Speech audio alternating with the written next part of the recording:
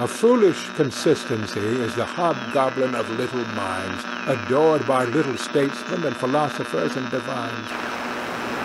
If a man does not keep pace with his companions, perhaps it is because he hears a different drummer. A different drummer. And now, coming to you from dead center on your dial, welcome to Risk Parity Radio, where we explore alternatives in asset allocations for the do-it-yourself investor. Broadcasting to you now from the comfort of his easy chair, here is your host, Frank Vasquez.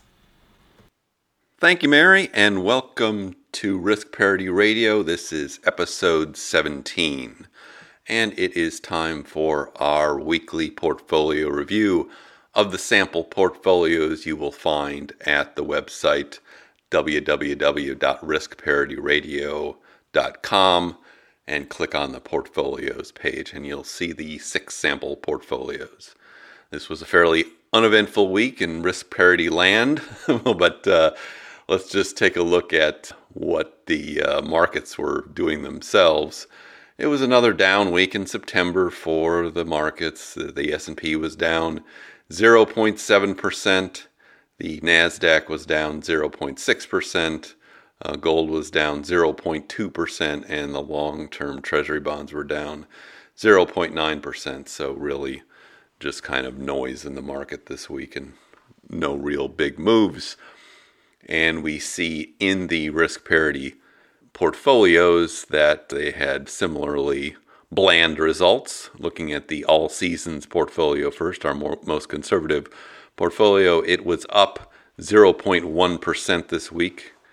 Probably due to the commodities, which did pretty well this week. Moving on to the golden butterfly, that was up all of 0.3% this week. And that is comprised of 20% gold, 20% short-term bonds, 20% long-term treasury bonds, 20% small cap value, and 20% total market. And then we go on to the golden ratio portfolio. Now this is our portfolio of the week, and we will be spending a little bit more time discussing it after this short review. The golden ratio portfolio is also featured in episode 6. If you're more interested in it, you can go back to that and take a look at and listen to how it was constructed originally. But for this week, it was up all of 0.15%. And so it is just as steady as always. Now moving to the Risk Parity Ultimate portfolio. This is our most complex portfolio and our most diversified. It was down 0.07% last week, so it barely moved at all. And now we get to the 2 experimental portfolios. These did move a little bit more than our others. The Accelerated Permanent Portfolio, which is based on the original permanent portfolio. This one has gold, preferred stocks, long-term treasury bonds in a leveraged fund, and the S&P 500 in a leveraged fund. And it was down 0.7%. last week, similar to what the markets were down. Now, the last one is our aggressive 50-50. This is our most volatile portfolio, and it was down 1.1% last week. It is comprised of preferred stocks, medium-term treasury bonds, and then the 2 leveraged funds in long-term treasuries and the stock market. It seems to be more volatile than the others because it is actually less diversified than the others, does not have any gold or commodities or REITs in it. But overall, our risk parity style portfolios are performing in a nice boring way, which is what we really want out of them, with low volatility and steady returns. And now we're going to turn to the portfolio of the week, which is the golden ratio portfolio. And that was also featured in episode 6. I thought we would do what we did last week and compare this portfolio to the Bogleheads 3-fund portfolio, because both have similar risk profiles. Now, the golden ratio portfolio is comprised of 42% stock funds, 26% long-term treasury funds, 16% gold funds, 10% REITs, and 6% in cash, which makes it a nice thing to be able to draw down from. It's kind of got a natural buffer or bucket strategy incorporated into it. Now, in this version of it, we divided the stocks into large cap growth, small cap value, and a global ex-US stock market fund to make it similar in comparison to the Bogleheads 3 fund. It's not exactly the same thing we have on the website, but it is similar enough. The Bogleheads 3 fund portfolio, for reference, is comprised of 40% U.S. stock market, 20% global ex-US stock market or international, and 40% total U.S. bond market, which includes both treasury and corporate bonds. And we did an analysis at the Portfolio Visualizer site that you can find, www.portfoliovisualizer.com, and did a back test. We had data going back to 1994, so that is a 26-year time period, and we will link to that analysis in the show notes if you're interested in looking at it in more detail. Now, looking at these two portfolios, we can see that the compounded annual growth rate for the Golden Ratio portfolio was almost exactly 1% higher than the compounded annual growth rate for the Bogleheads 3 fund, and so it was 8.48% annualized versus 7.48% annualized for the Bogleheads 3 fund.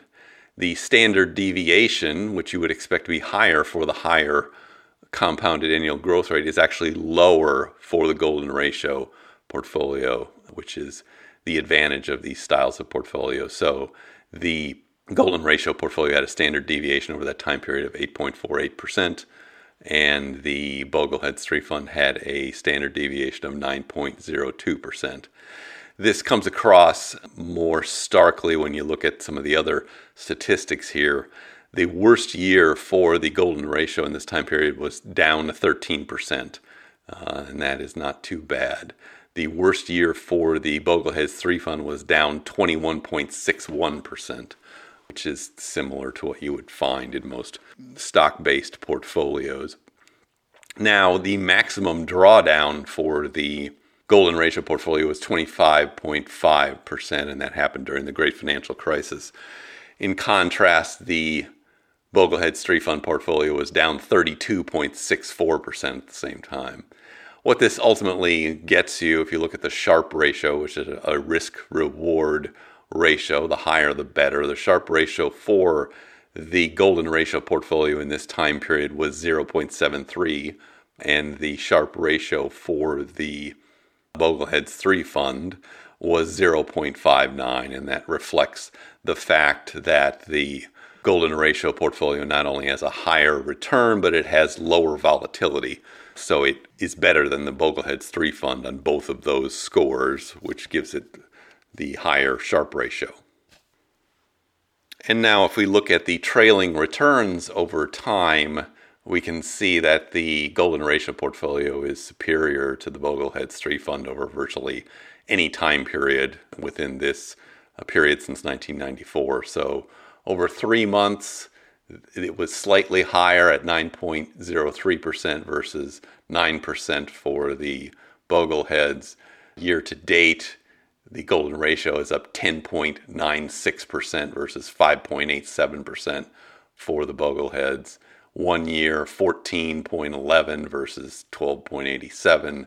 3 years, 9.36 versus 8.2. 5 years, 9.24 versus 8.48. 10 years, 8.69 versus 8.54. And then for the full period, 8.48 versus 7.48. So you see that it is just better overall for any time period you can think of. What is nice about this portfolio is that over the past 50 years, it has a maximum drawdown period of only 3 or 3.5 years. So it makes it a very good portfolio not only for a retirement scenario, but also if you are saving for something on a medium-term basis. If you have a 3-year, 5-year, 7-year time period, oftentimes people struggle with figuring out, well, what am I going to invest that money in? Because the options are usually given as put it in a savings account for short term or put it in some highly stock biased portfolio for long term. Neither one of those really gets you into that medium term with a limited drawdown period, which is what you're really looking for the medium term. So the golden ratio portfolio does fulfill that role very nicely. If you were saving for that house in 5 to 7 years, this would be a good place to put that down payment money, at least for the first 3 or 4 years. And then you can see as you get closer, you would move it back into the savings accounts when you're about to use it, and you know you're about to use it. And looking at just one more comparison statistic here, we see that the perpetual withdrawal rate for this period for the golden ratio portfolio was 5.95% versus 5.06% for the Bogleheads 3 fund. So again, you're seeing a better performance in terms of being able to withdraw from this portfolio. And it really is down to the fact that a risk parity style portfolio that includes treasury bonds and not corporate bonds, has some gold, has some REITs, has some other things in it, is just going to be better diversified, and it's just going to hold up much better than any kind of stock bond mix that you would typically see or be talking about, whether it's this Bogleheads 3 fund or any kind of 60-40 or basic stock bond mix. And that is really what we are trying to do here with these risk parity style portfolios. But now I see our signal is beginning to fade, and so it's going to be time for me to say goodbye. I'll be taking this week off, so you will not hear from me again for another week until the next portfolio review next Sunday. In the meantime, if you have any questions or comments, you can email them to me at frank@riskparityradio.com. That's frank@riskparityradio.com. Or you can just go to the website and fill out that contact form. This has only been going on for a few months, but the downloads are picking up, I see, and it's very gratifying for an amateur podcaster such as myself to see that going on, and it encourages me to keep going with this. Thank you for tuning in. This is Frank Vasquez with Risk Parity Radio, signing off. The Risk Parity Radio Show is hosted by Frank Vasquez. The content provided is for entertainment and informational purposes only and does not constitute financial, investment, tax, or legal advice. Please consult with your own advisors before taking any actions based on any information you have heard here, making sure to take into account your own personal circumstances.